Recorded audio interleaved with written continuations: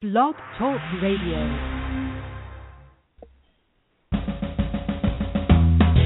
Welcome to Lykken on Lending, a weekly mortgage market update providing up-to-the-minute information on interest rates, loan programs, and hot industry news relating to the mortgage industry. Brought to you by Mortgage Banking Solutions, enabling executives to take their business to the next level. To participate in today's program, our guest call-in line is 646-716-4972. And now, here is your host of Lykken on Lending, David Lykken. So good to have you with us, everybody. It's June 1st, and it's Monday, of course, and we're excited to have you here. It is hard to believe how the calendar pages are turning this year. It seems to just keep going faster and faster each year. But we're glad you have taken the time to get into this topic. Today, I'm really excited. We're talking about wholesale lending, the whole wholesale broker world. It's coming back. It's a big comeback, major comeback story of this industry here, one of the major ones since we've watched the demise, what seemed like the demise of that segment of the industry, that channel, but it's back, it's strong, and we have with us Greg Murray, the president of Wholesale One. Very excited to hear his comments. We have him on hold. We've had a chance to talk to him just before the broadcast. Some good stuff. You're going to join it. You're going to enjoy it, and stay tuned all the way to the end of the broadcast. So we also I'll remind everybody, this broadcast is created by who? Mortgage professionals. Who? For who? Mortgage professionals. So if you're tuning in, hopefully you're a mortgage professional and you are benefiting from this. We're the proud recipient of the Progress in Lending Innovation Award.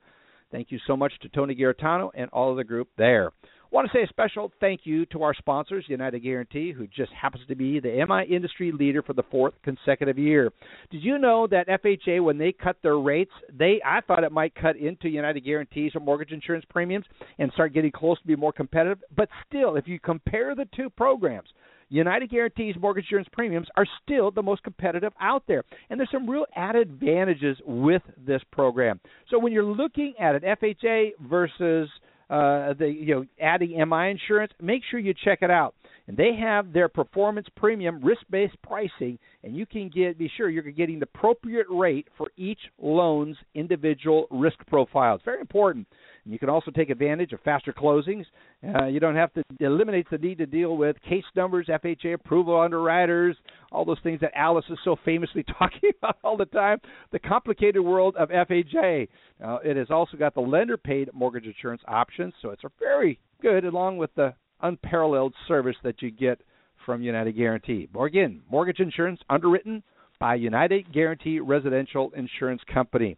Also, a special thank you to our friends at Velma, stands for Virtual Electronic Marketing Assistant. We're thrilled to have them be a part of the broadcast, helping get the word out. Many of you get a notification from us about the broadcast just a little bit before the broadcast starts.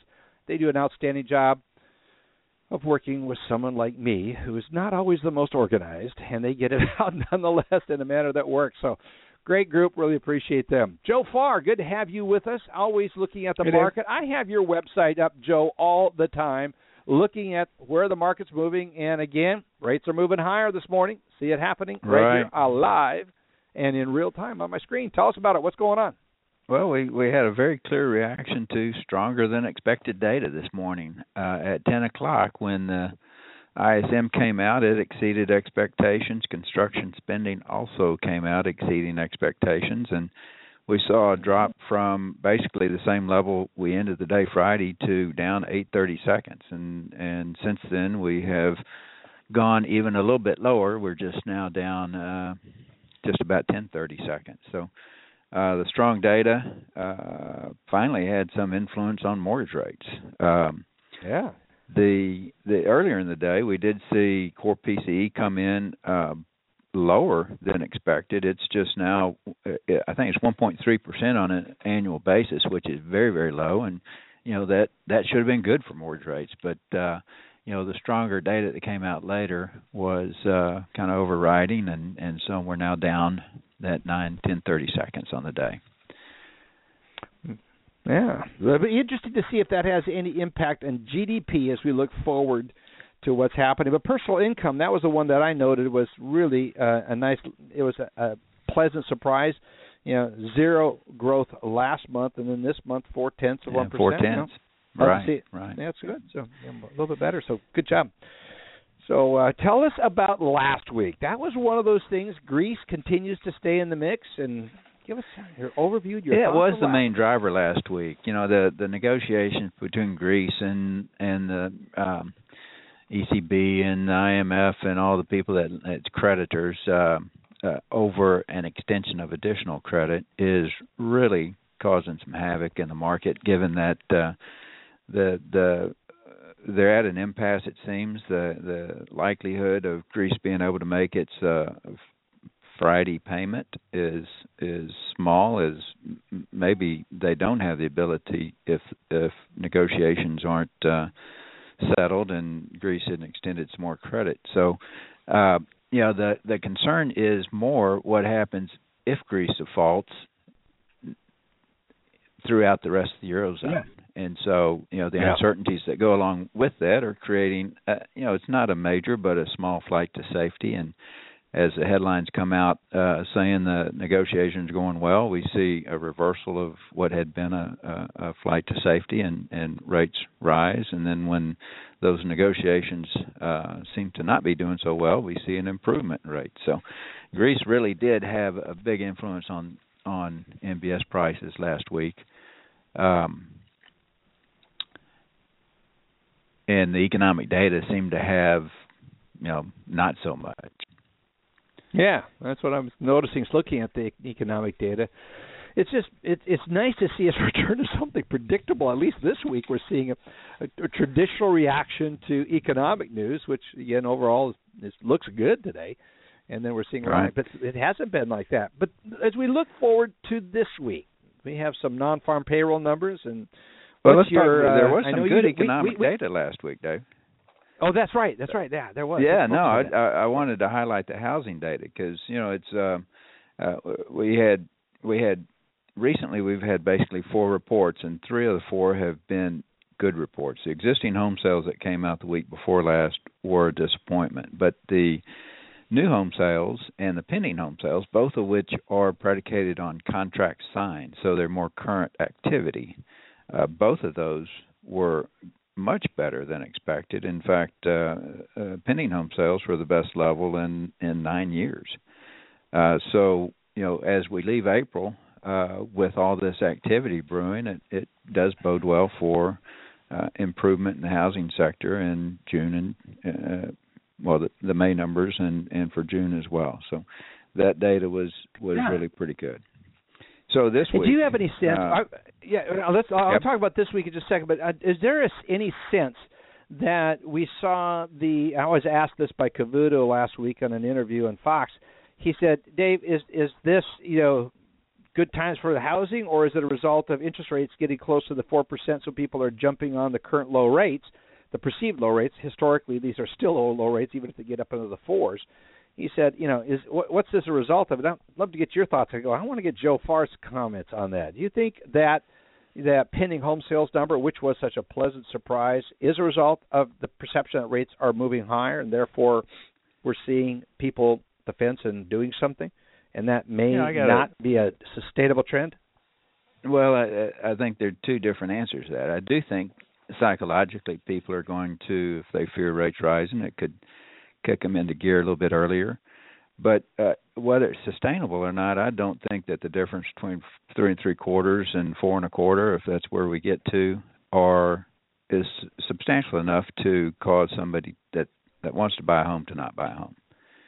Yeah. So, I think it's sustainable. And, yes, I do believe that the psychology probably has pushed people to go ahead and buy their house. Yeah, that's my thought. That was exactly what I said. So I'm glad I should have called you and double checked. So let's talk about this week. Payroll data. This week's and Greece. Payroll data Friday comes out at 8:30. Consensus calls for 225,000 net new jobs and unemployment staying at 5.4%. Before that, ADP comes out on Wednesday, and we'll see if that indicates anything different. Included in this morning's ISM data was a very good employment component. So, the first indication that we may see a good number. And then, of course, Greece is going to remain in there because, as I mentioned, Friday is the payment due date for Greece on it's not a big amount. It's like $300 million. I don't know if that's dollars or euros, but and whether they make it or not, or whether in between then and now, there's a meeting tonight between Merkel and a few others who hopefully will consider how to go forward with Greece and that debt. And so a lot will go on between now and Friday, I think. No question. It'll be one of those things. I wonder if by Friday we hear says, "Yeah, don't worry, the check's in the mail." I wonder if that's going to be the response from Greece. Well, remains to be seen. Well, I don't Joe, think thank I'd you so accept much their again. check, would you? I don't think I would. Their ability is to write checks is a little bit impaired right now. So it's going to be very interesting. It's an interesting dynamic. And again, when we have that kind of information, it seems to trump any economic data, when we're positive or negative here. And so it's that flight to quality always to the bonds that keeps interest rates suppressed, not necessarily going lower, but at least it keeps them from rising, as we have seen them do today. Well, we're going to check back with you at the end of the broadcast to get an update on rates, but it's good to have you with us. Okay. And looking forward to having you involved in the discussion with Greg Murray later in the broadcast. In fact, thank you for introducing us to him, Greg, to us, so that we could have him on the broadcast. We credit you for this interview today, so it'll be very good.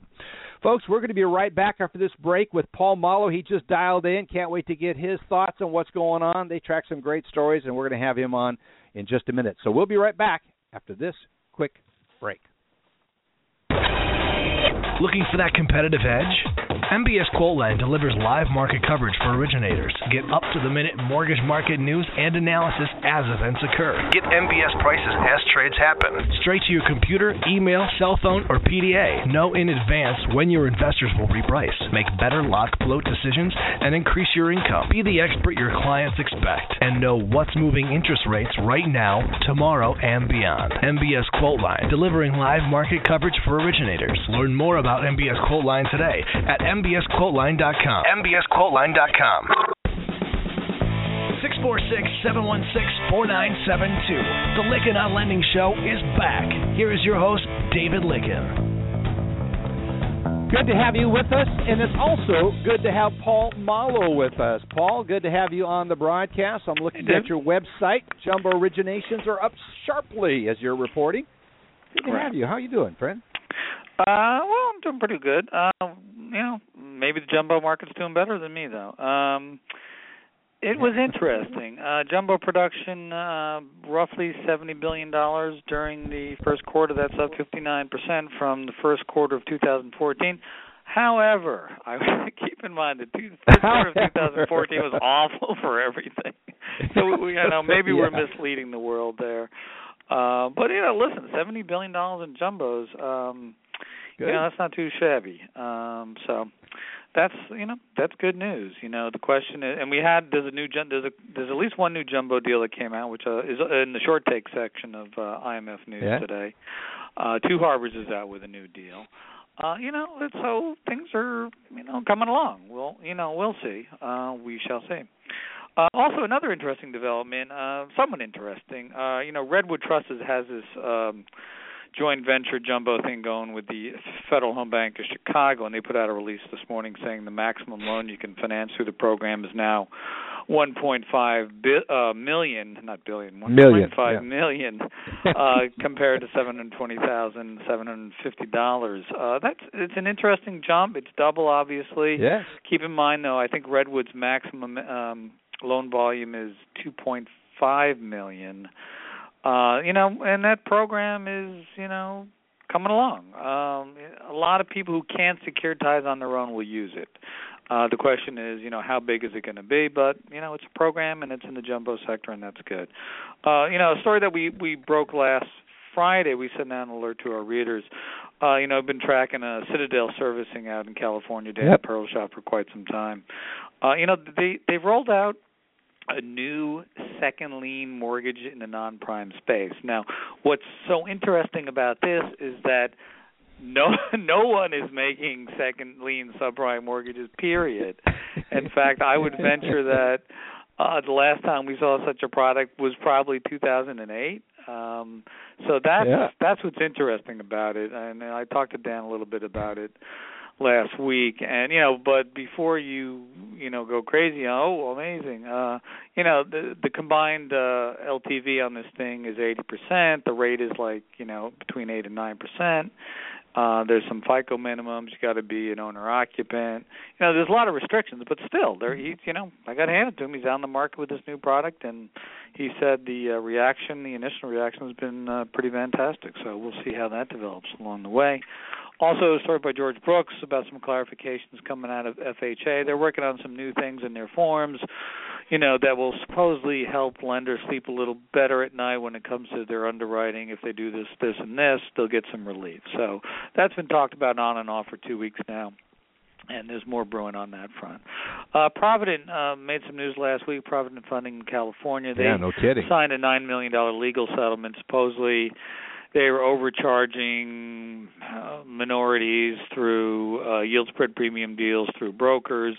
Then they put out a statement, even though they settled, they denied everything, doing any wrongdoing, and that basically, it sounded like they basically settled just to make this thing go away, but they denied all wrongdoing and said they had no knowledge of any of their brokers overcharging. And that seems to be another story or topic that you guys might want to discuss down the road about, how many of these things are being settled because lenders have had it. They just don't want to put up the legal defense, spend the money, and, if they can settle these things with an uncertain outcome.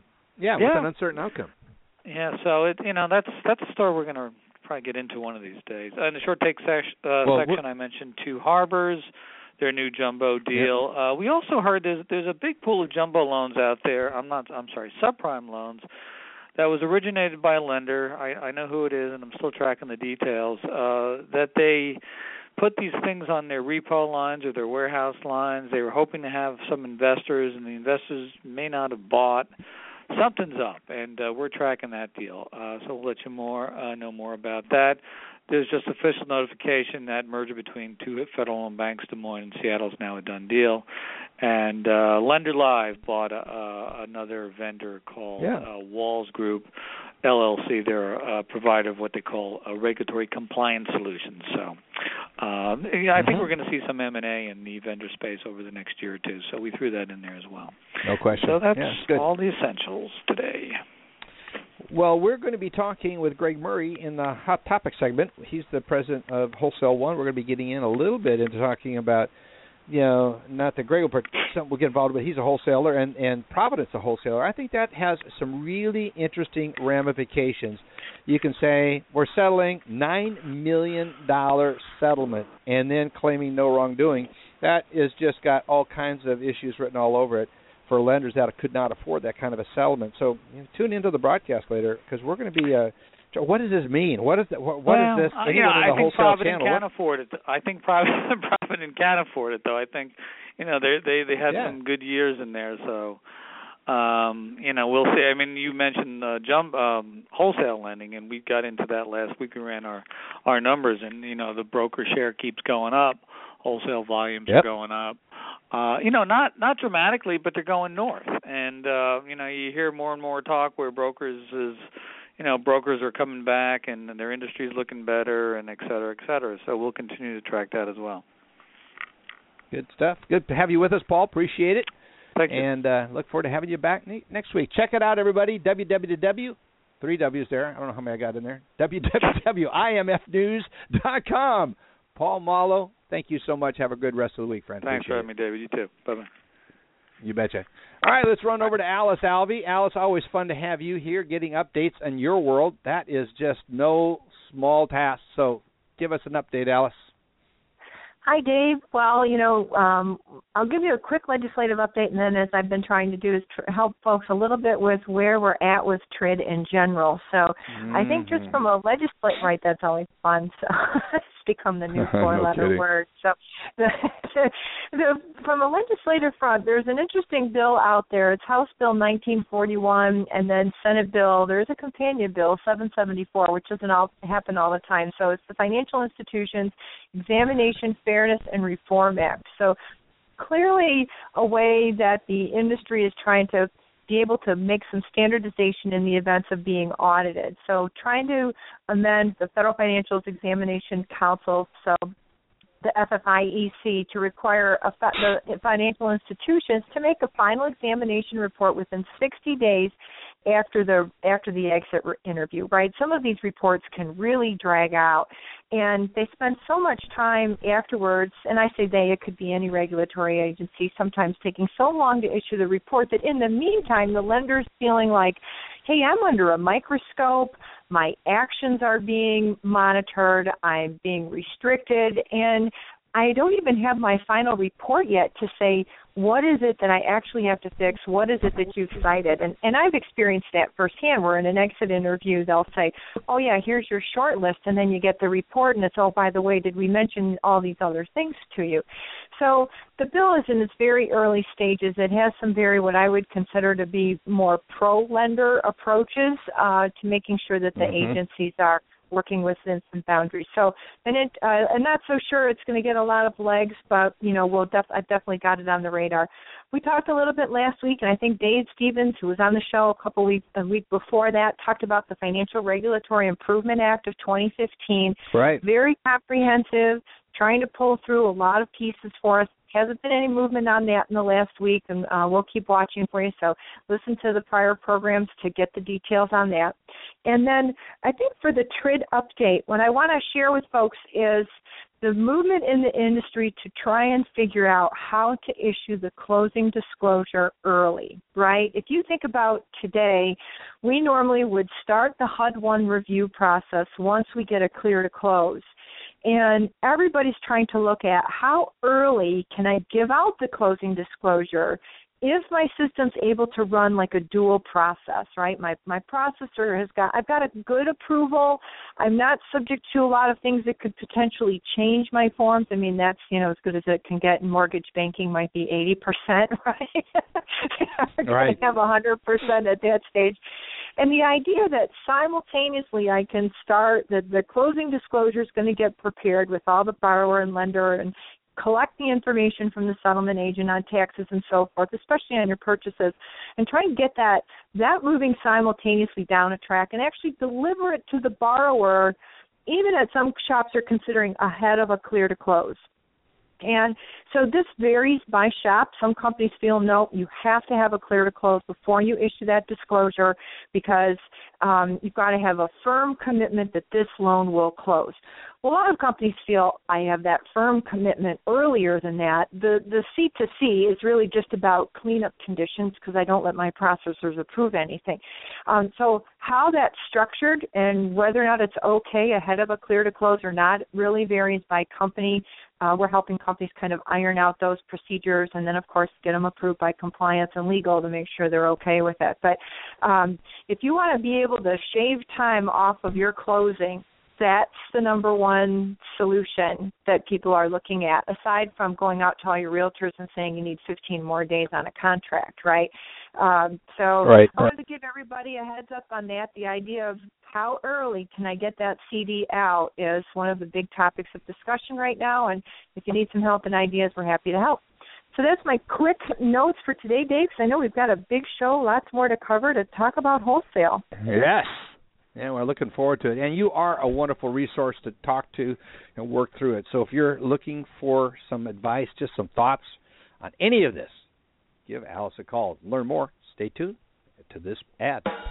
If you have questions about mortgage regulations, Indicom Mortgage U has free answers.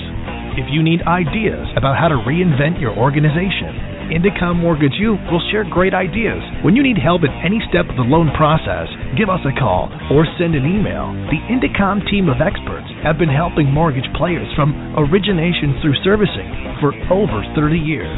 Your success is our focus. Whether it's a quick question or long-term support, portfolio, conventional, or government lending, it's a competitive market. So let Indicom Mortgage U give you the edge. Oh, yes. Love that. Good job on that new ad, Alice. Appreciate it.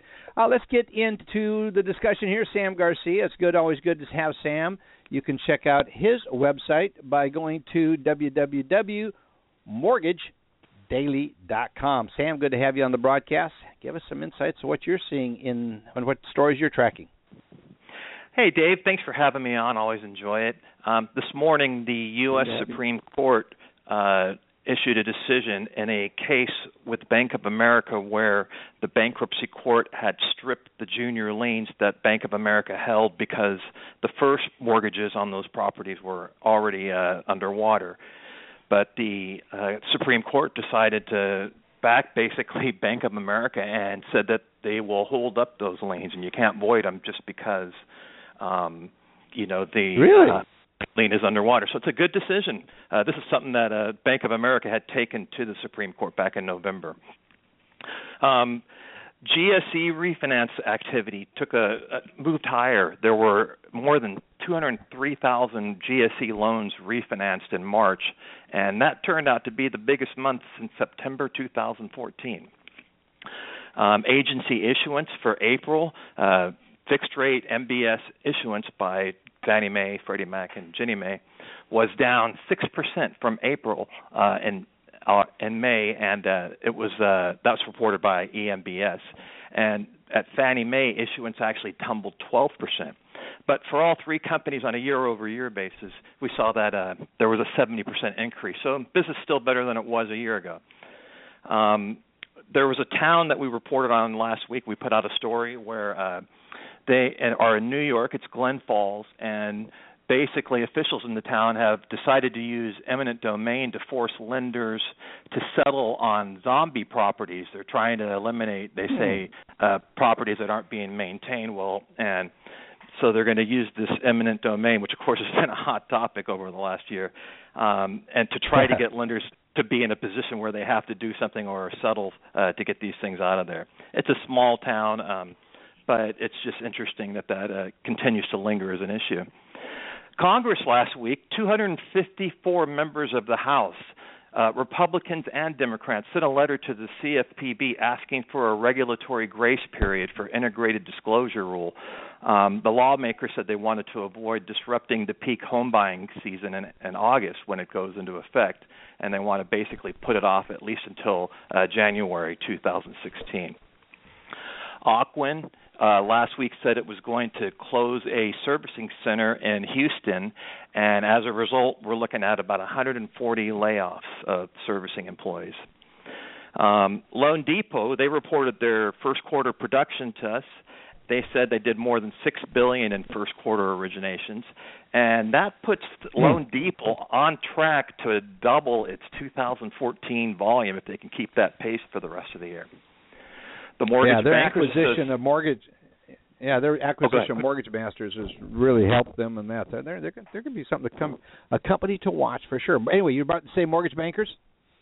Yeah. The mortgage bankers released their latest forecast for mortgage originations, and they basically lifted their first half of this year's expected refinances to $345 billion from $306 billion that was predicted a month earlier. So a little bit more optimistic outlook for refinances. And that is my news for this point. Good stuff. Always appreciate you being on and giving us and our listeners an update of what's happening. You have a great day, Sam. Go check out Sam's website. It is a good amount of information on there, and his data, his research is just outstanding. www.mortgagedaily.com. Sam, good to have you with us. Have a great rest of the day and week. You bet. You too. Andy Shell. I was just thinking of Andy Alvey as I was thinking about an ad. Andy, sorry about that. Profit Doctor, also known as, which one are you most known by, Andy Shell or the Profit Doctor? Well, both. It depends on if it's Lykken on Lending. If it's Lykken on Lending, it's the Profit Doctor. If it's in our business, then it's Andy Shell, CPA, CMB, CFF. Hey, Dave. And on and on. Yeah, good to have you here. What are you tracking for us today? Well, what's today? What is the date today, Dave? It's June the 1st, isn't that right? 1st. I think that's what my calendar says. And you know what that means? It means that we closed the month. Yesterday was the end of the month, on last Friday. Friday close of business. So you know what you should have on your desk very shortly is your financial statement. You should be getting your financial statements. It's time to close the books and count the sprinkles. If we were making cupcakes, we'd know. And I love cupcakes. There's a place called Sprinkles in Dallas that makes the best cupcakes, German chocolate cupcakes. if we made cupcakes, we'd know how much a sprinkle costs, because that's part of your manufacturing cost, right? If you're making cupcakes, you know how much the wrapper costs, the dough costs, the eggs cost, the everything costs. So do we in mortgage banking know how much our sprinkles cost? Well, we have to. It's really not an option. And I would have to say that, unfortunately, a lot of people don't. They know how much their gain on sale is that they get from their short-term mandatory commitment, but do they really make that much all in, given the pair-off cost and lender credit collection recapture? So, do we really validate our expected gain on sale back to cash? And people go, well, but you can't, because it's fungible, because loans go in and out of the hedge, and so you really can't track pair-offs to loans, and that's true. But over a rolling 60 or 90-day period, you can. You can track things back to actual cash based on volumes sold, and that's what we're working to help people do, is being able to count the sprinkles, even when it's something as complicated as flow deliveries, AOTs, short-term mandatory deliveries, and pair-offs of short TBA MBSs. Yeah, so no question. You should be that's good. Well, it's a good reminder to everybody. I like that one ad we ran a while back. It says, it's the 10th. Do you know where your financials are? It's like, it's 10 o'clock. Do you know where your kids are? It's really a great ad, and it was really driving home the point. And if you're struggling, folks, to get your data, your financials processed and in your hand, get a hold of Andy Schell. You can reach Andy at Andy or A Schell at mbs-team.com, or I think you can go by Andy at mbs. Yeah, I use the Andy at MBS because people always misspell Shell. Yeah, that's right. So just like Lickin, nobody can spell Lickin. How many K's are in Lickin? I know. So it's Dave at MBS, Andy at mbs-team.com. Yeah, that's good. That's good. Well, appreciate you being on, sharing it with you. Folks, we got Greg Murray, who's going to be our guest right after the ad break, and I'm really excited to get into the discussion about wholesale lending, the whole wholesale channel. So stay tuned. We'll be right back after this brief break. Mortgage Banking Solutions is the preeminent management consulting firm to the residential mortgage lending industry. No other firm in the U.S. offers the menu of services or the level of expertise to the industry. If you're looking for help converting from best efforts to hedging, or need help with bookkeeping to know your profit per loan, if you are interested in making the transition from broker to banker, or if you just need a roadmap for success, Mortgage Banking Solutions' primary focus is to enable executives to take their business to the next level and guide them down a path towards success and profitability. With over 300 combined years of experience in all facets of mortgage lending, the Mortgage Banking Solutions team of professionals has the expertise and know-how to help you accomplish your goals. New warehouse lines of credit, broker to banker transitions, transitioning to hedging, financial and accounting services, or meeting your capitalization needs. If you need help with these or any other aspects of your business, please contact our Mortgage Banking Solutions sales team to see how we can help you at 512-977-9900. That's 512-977-9900. Mortgage Banking Solutions, enabling executives to take their business to the next level. Good to have you with us, everybody. We have Greg Murray, who is the Chief Executive Officer of Wholesale One, a mortgage brokerage cooperative managed by a division of Altisource Portfolio Solutions. And we got so many exciting questions to ask Greg in his business relationship there, how that's all going. But it's a new it's a new business that's out there and really doing well. And I encourage you to get to know Greg and this business.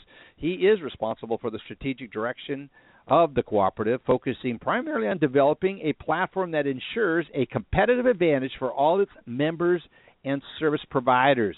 I've really enjoyed my conversations before the dialogue, and I can tell he based in his experience level based on his 3 decades of mortgage industry experience, ranging from systems to sales and including managing retail, wholesale, correspondent, and affinity business. So welcome to the broadcast with me, Greg. Good to have you with us, my friend.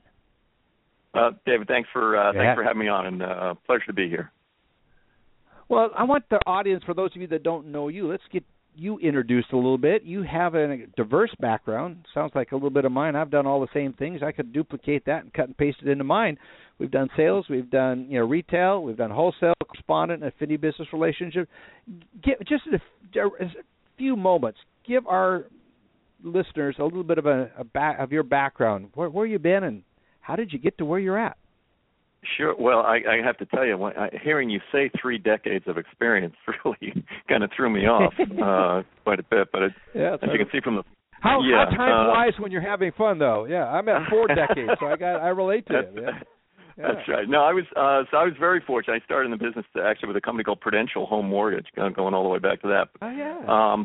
I bring it up largely because it was a great place to start because it kind of came into the business without being beholden to any particular way of doing business. It was a great group of folks that kind of wanted to find a new way to originate loans, a new way to kind of serve their clients, right. and frankly, that background has served me really well throughout the rest of my career. I've been fortunate to be with some great firms, large firms, and kind of mid-sized firms. It was also interesting. I started in the systems world, which actually kind of, if you understand the systems that drive it all, it kind of puts you in a great spot to be able to really execute. Yeah, given the complexities of our industry now, systems background is probably a pretty good background to have. Yeah, but tell us how you ended up at Wholesale One, and give us some insights into how you landed at Wholesale One.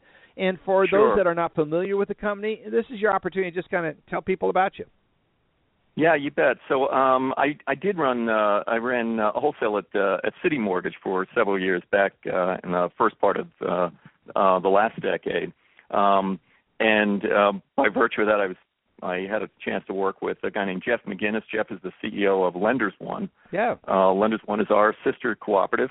Started actually about 14 years ago as a platform for supporting mortgage bankers in a way to kind of use the power of the collective and in essence to kind of strengthen independent mortgage companies, both for in terms of negotiations with service providers as well as into the secondary market.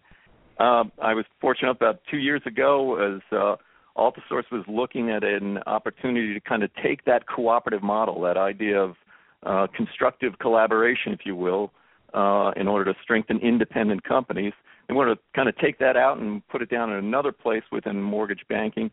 Jeff reached out to me and said, clearly wholesale is a place that, perhaps we can all probably agree it has fought the idea of scale and efficiency with a vengeance over the course of many years, and maybe this is a place where we could create a platform through Wholesale One that would allow independent, autonomous mortgage broker companies and small banking companies to leverage their kind of collective strengths and create an environment where brokers, service providers, liquidity providers, all working in concert, ultimately to deliver a better experience for a borrower. And that's kind of a key in everything that we talk about. Is this, at the end of the day, this has got to be a better borrower experience.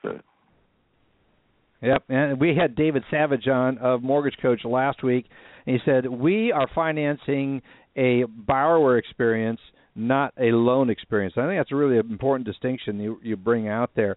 How does Wholesale One relate to Lenders One? Actually, someone sent me a question on that just a moment ago. Is this a sister company or a subsidiary of Lenders One?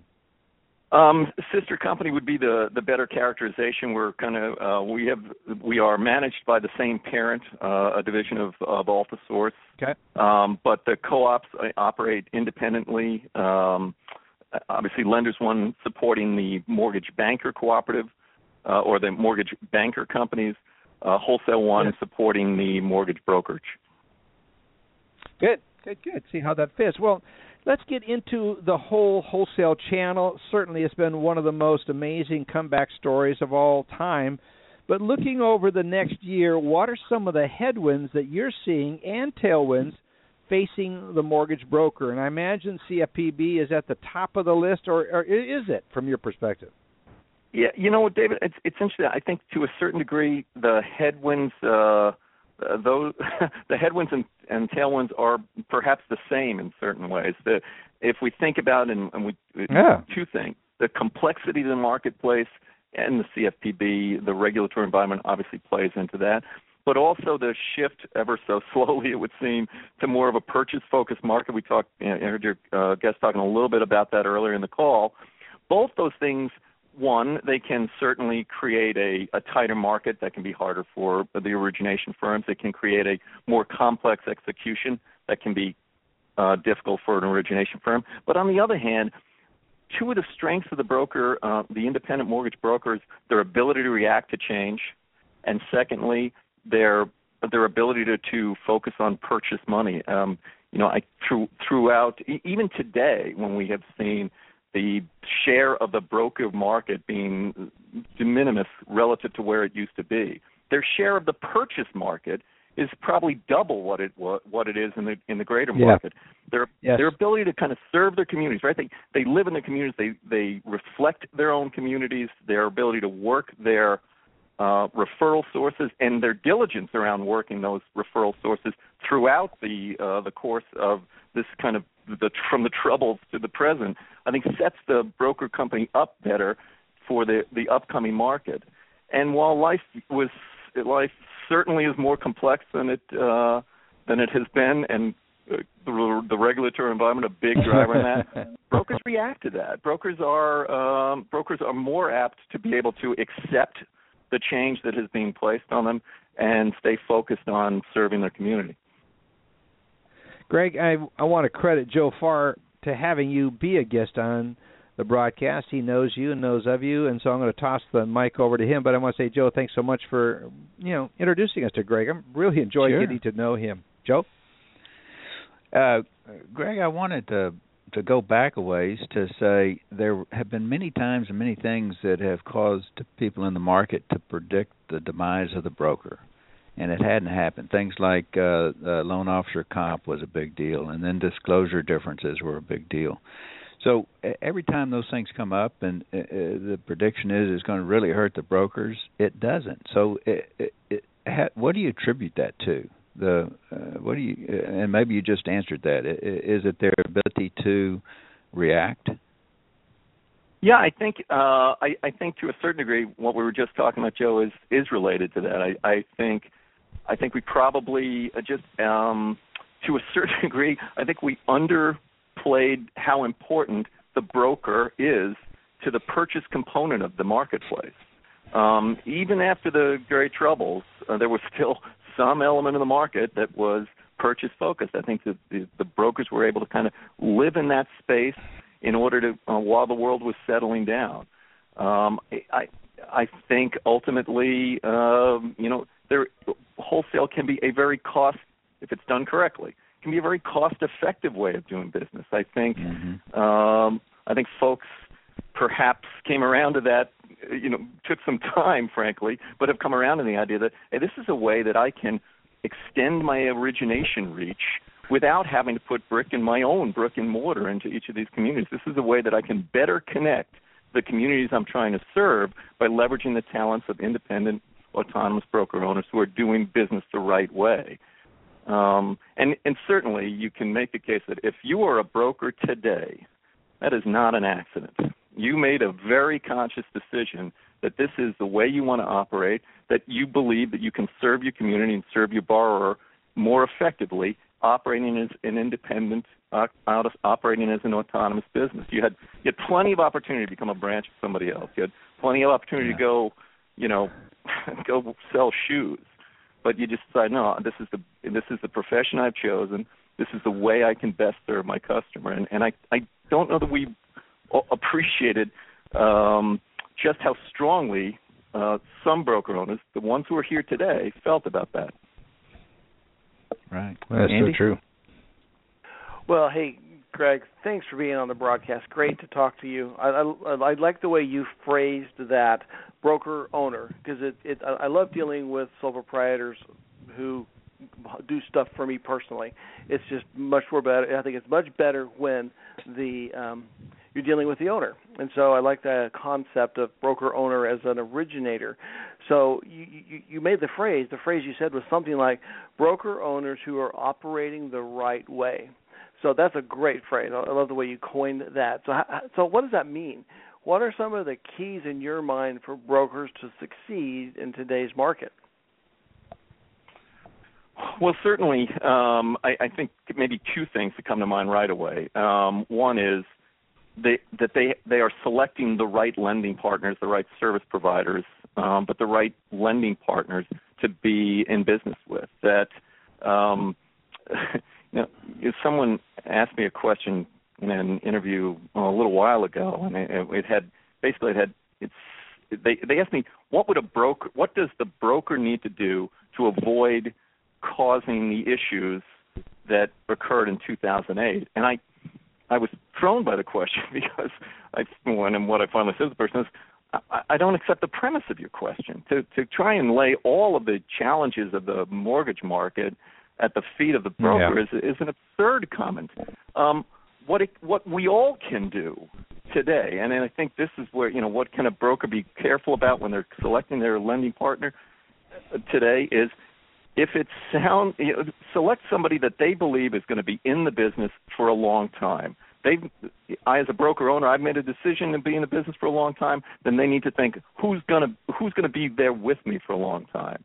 And the other thing that we talk to our members about is the idea of looking for ways to expand the audience for their services. Part of that clearly is within the residential marketplace. What process can I use? What lender can I use to serve more borrowers? But taking it a step further and say, how do I expand the market that I'm currently serving? How do I look at getting into small commercial business if that fits what I'm trying to do? I mean, they need to have a thoughtful plan about am I doing business with the right folks in order to serve my marketplace, and is it wise for me to expand the marketplace that I currently serve? Kind of what we talk about within Wholesale One is building out what we call a member revenue model. In essence, we try and make the argument that if you can be a part of Wholesale One, we're going to put you in a position where you can drive greater revenue than you would outside of Wholesale One. And a key element of that is, can we help you attract better talent? Can we put that talent in front of new borrowers that you wouldn't otherwise experience? Can we put that talent into a marketplace that you wouldn't otherwise have a chance to serve, like commercial, for example? I think that's a key, whether it's through Wholesale One or not. I think that's something that broker owners need to be thinking about. Am I doing business with the right folks? Am I expanding my business as best I can? So it's not just doing it not to make this into a commercial, but it's not just doing it on your own and trying to figure it out by yourself. Be part of a co-op or a group, or have common, similar people doing the same thing that you collaborate with to determine what best practices is for your industry. So in effect, joining lenders, Wholesale. What's it called? Wholesale One. Yeah, great Wholesale answer. One. Yeah, I mean, look. Interestingly, I mean, it is one of the things. Apart from kind of more tangible benefits that we try and bring to the members around, discounted services or better than market execution on certain services, and connectivity to certain lending partners. Candidly, separate and apart from that, we had about 9 broker owners in almost a month ago for our first kind of member council, and I'll tell you the most striking thing that for me was the interaction between those broker owners. They came from various marketplaces. They were different sizes. The idea that they felt a certain connection, that they weren't feeling so alone, which is all too often been the plight of the broker owner. There was a real power in that, frankly, more than I had realized prior to the meeting. Wow, that's neat. That's neat to hear, and it's understandable. That's great. So Alice, Fred, let's hi, get you in on this discussion. Yeah. Hi. Well, I just have a quick question. As you look at the things that work in favor for the brokers or against them in different market forces, so the purchase market should be helping them out. Do you think that's a good thing for the brokers right now? Yeah, I really do. I really do. And like you said, I've had the good fortune of working for some great firms, both large and small. And one of the things that I certainly saw at some of the larger firms, well, actually, I'll say it this way. I think if you look at some of the larger depositories, many of them are thinking about the mortgage business, in my mind, as more of a mechanism for serving that part of their customer base that they are interested in in deepening the relationships with. That may have a purchase component to it, provided that that borrower or that depositor is going to be looking to buy a home. But the focus on that kind of really takes away from the ability to get outside the walls of a branch, as an example, and go connect with the community and deepen the relationship with referral partners. The broker has never abdicated that position of connection with the community and connection with the referral partner. So I do very much see that broker owner having a real great leverage point within the purchase market. You know, one of the things I used to say to my folks quite a bit is, we happen to be in the mortgage industry, but we're in the comfort business. And that's what we really sell people, is the comfort at a time when they are incredibly stressed and really confused. And that confusion and that stress is only going to increase given the ongoing complexity of our industry right now. In my mind, that's where a broker thrives, right? Their ability to be able to sit across the table from somebody, either literally or metaphorically, and just say, regardless of what you're trying to do, I am going to be able to help you with that, because that's my role. My role is to find the best place to fund your deal and to make sure you don't lose any sleep.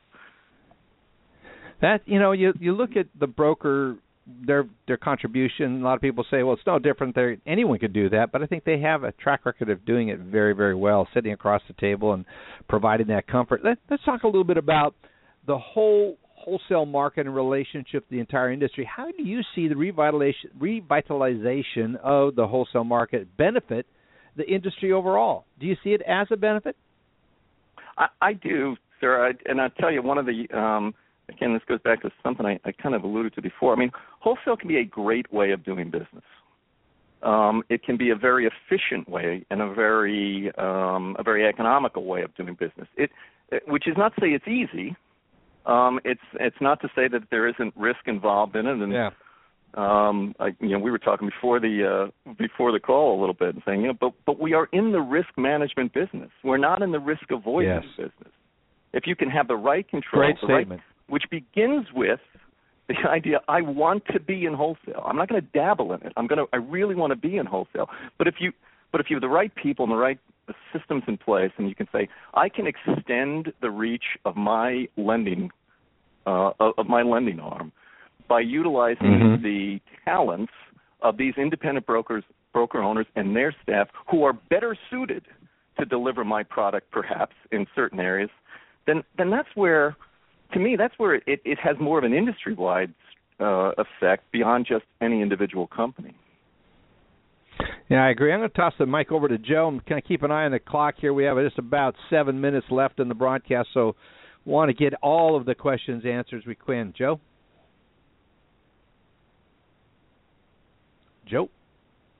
Are we missing Joe? Probably got his mic off. So you're. Go into the I was muted. Sorry about that. So the Provident settlement that was mentioned earlier in the call. Let's talk a little bit about that as it relates to brokers and the wholesale lender relationship, and I know it was pretty dated activity, but does it throw any concern into an environment where we're trying to grow the wholesale environment? Yeah, Joe, and I'll allow that I probably I haven't taken as much time yet today to realize. I was literally just reading about it. I guess today and I haven't taken as much time to really assimilate it as I should. My gut reaction was twofold. One is, again, it is related to, as I recall, incidents pre-2011, and certainly a lot has changed just in the ensuing 3 or 4 years. Pre-LO comp rule. Right. And so I'm not discounting the importance of it, therefore, but I think that it does have to be taken relative to the time frame in which it was, in which the incidents, quote unquote, occurred. I'm not sure, David, who made a comment earlier about saying, is there is part of the motivation paying simply to say, let's just pay this and move on. We don't believe that exists anymore because so much has changed and we can afford to pay it. Let's not let that be a distraction for what can come forward. I think there may be part of that. My other reaction would be this: well, $9 million would certainly be a lot of money for me. On the other hand, it'd be really easy to say, oh, look, see, this fine is going out. That shows you wholesale is still a risky place to be. Well, I can think of an awful lot of retail lenders who have paid significant fines as well. I come back to the comment I made before. Yeah. We are in the risk business. If part of that risk is just having a process that ensures we're doing business the right way with the right partners.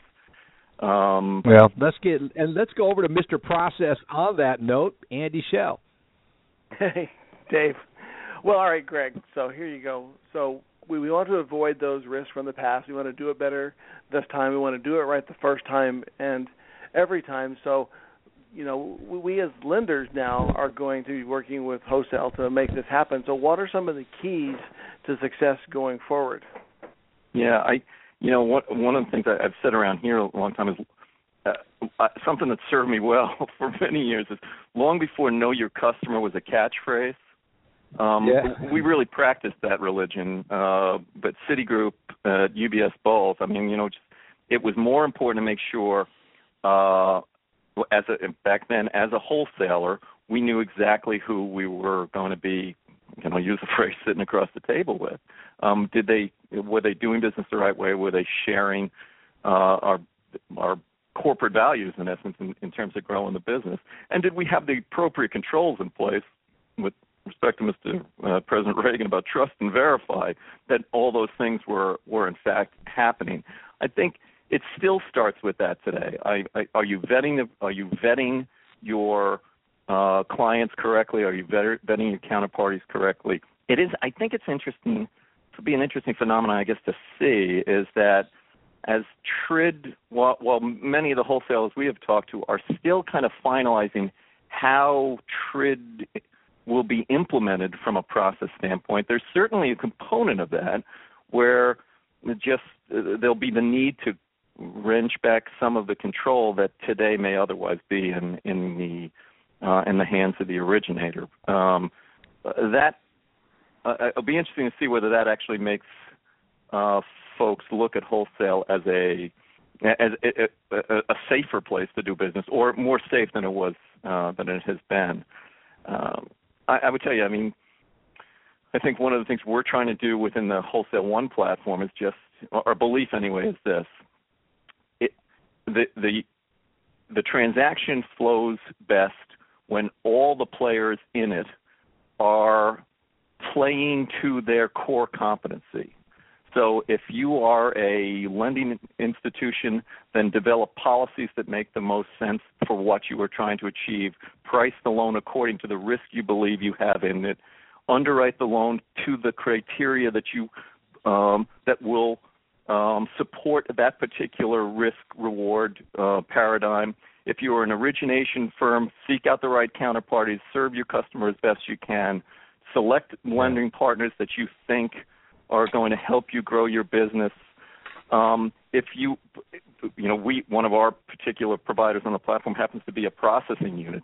If I'm an origination firm, but I really don't want to be a processing, that's what I really want to do, then find a processing partner who can support yourself, who can support your broker business operationally and connect you more efficiently into that lender's pipeline. If you're a lender, look at processes that will allow the originator to be that broker owner to act independently, but also focus on the origination component of what they do, and deliver product into your pipeline that is of a better quality, a more streamlined delivery, so that your folks can act more effectively. None of that necessarily is easy, but all those solutions are out there, and I think if you put them in them together in the right interconnectivity, wholesale becomes a really powerful component of the marketplace.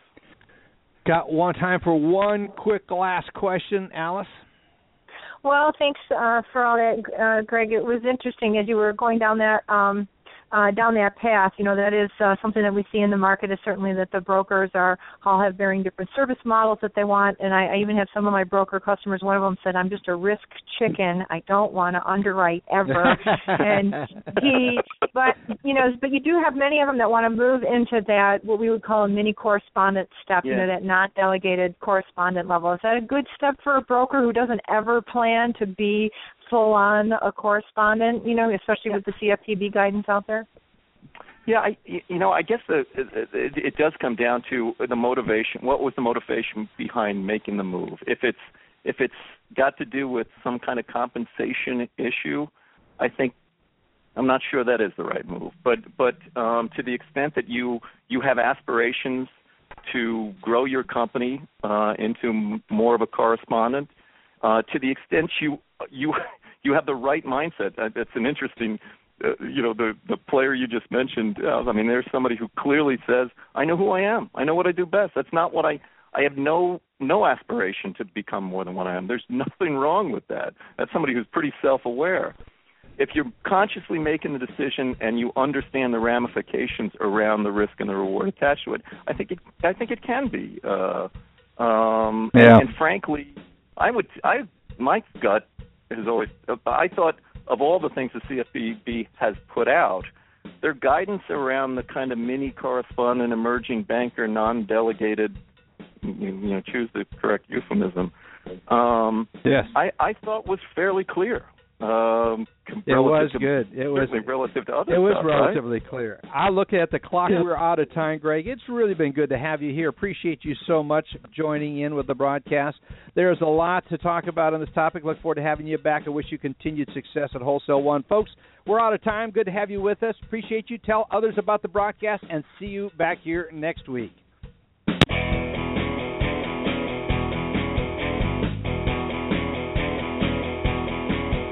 This has been Lykken on Lending, a weekly mortgage market update with your host, David Lykken of Mortgage Banking Solutions, enabling executives to take their business to the next level.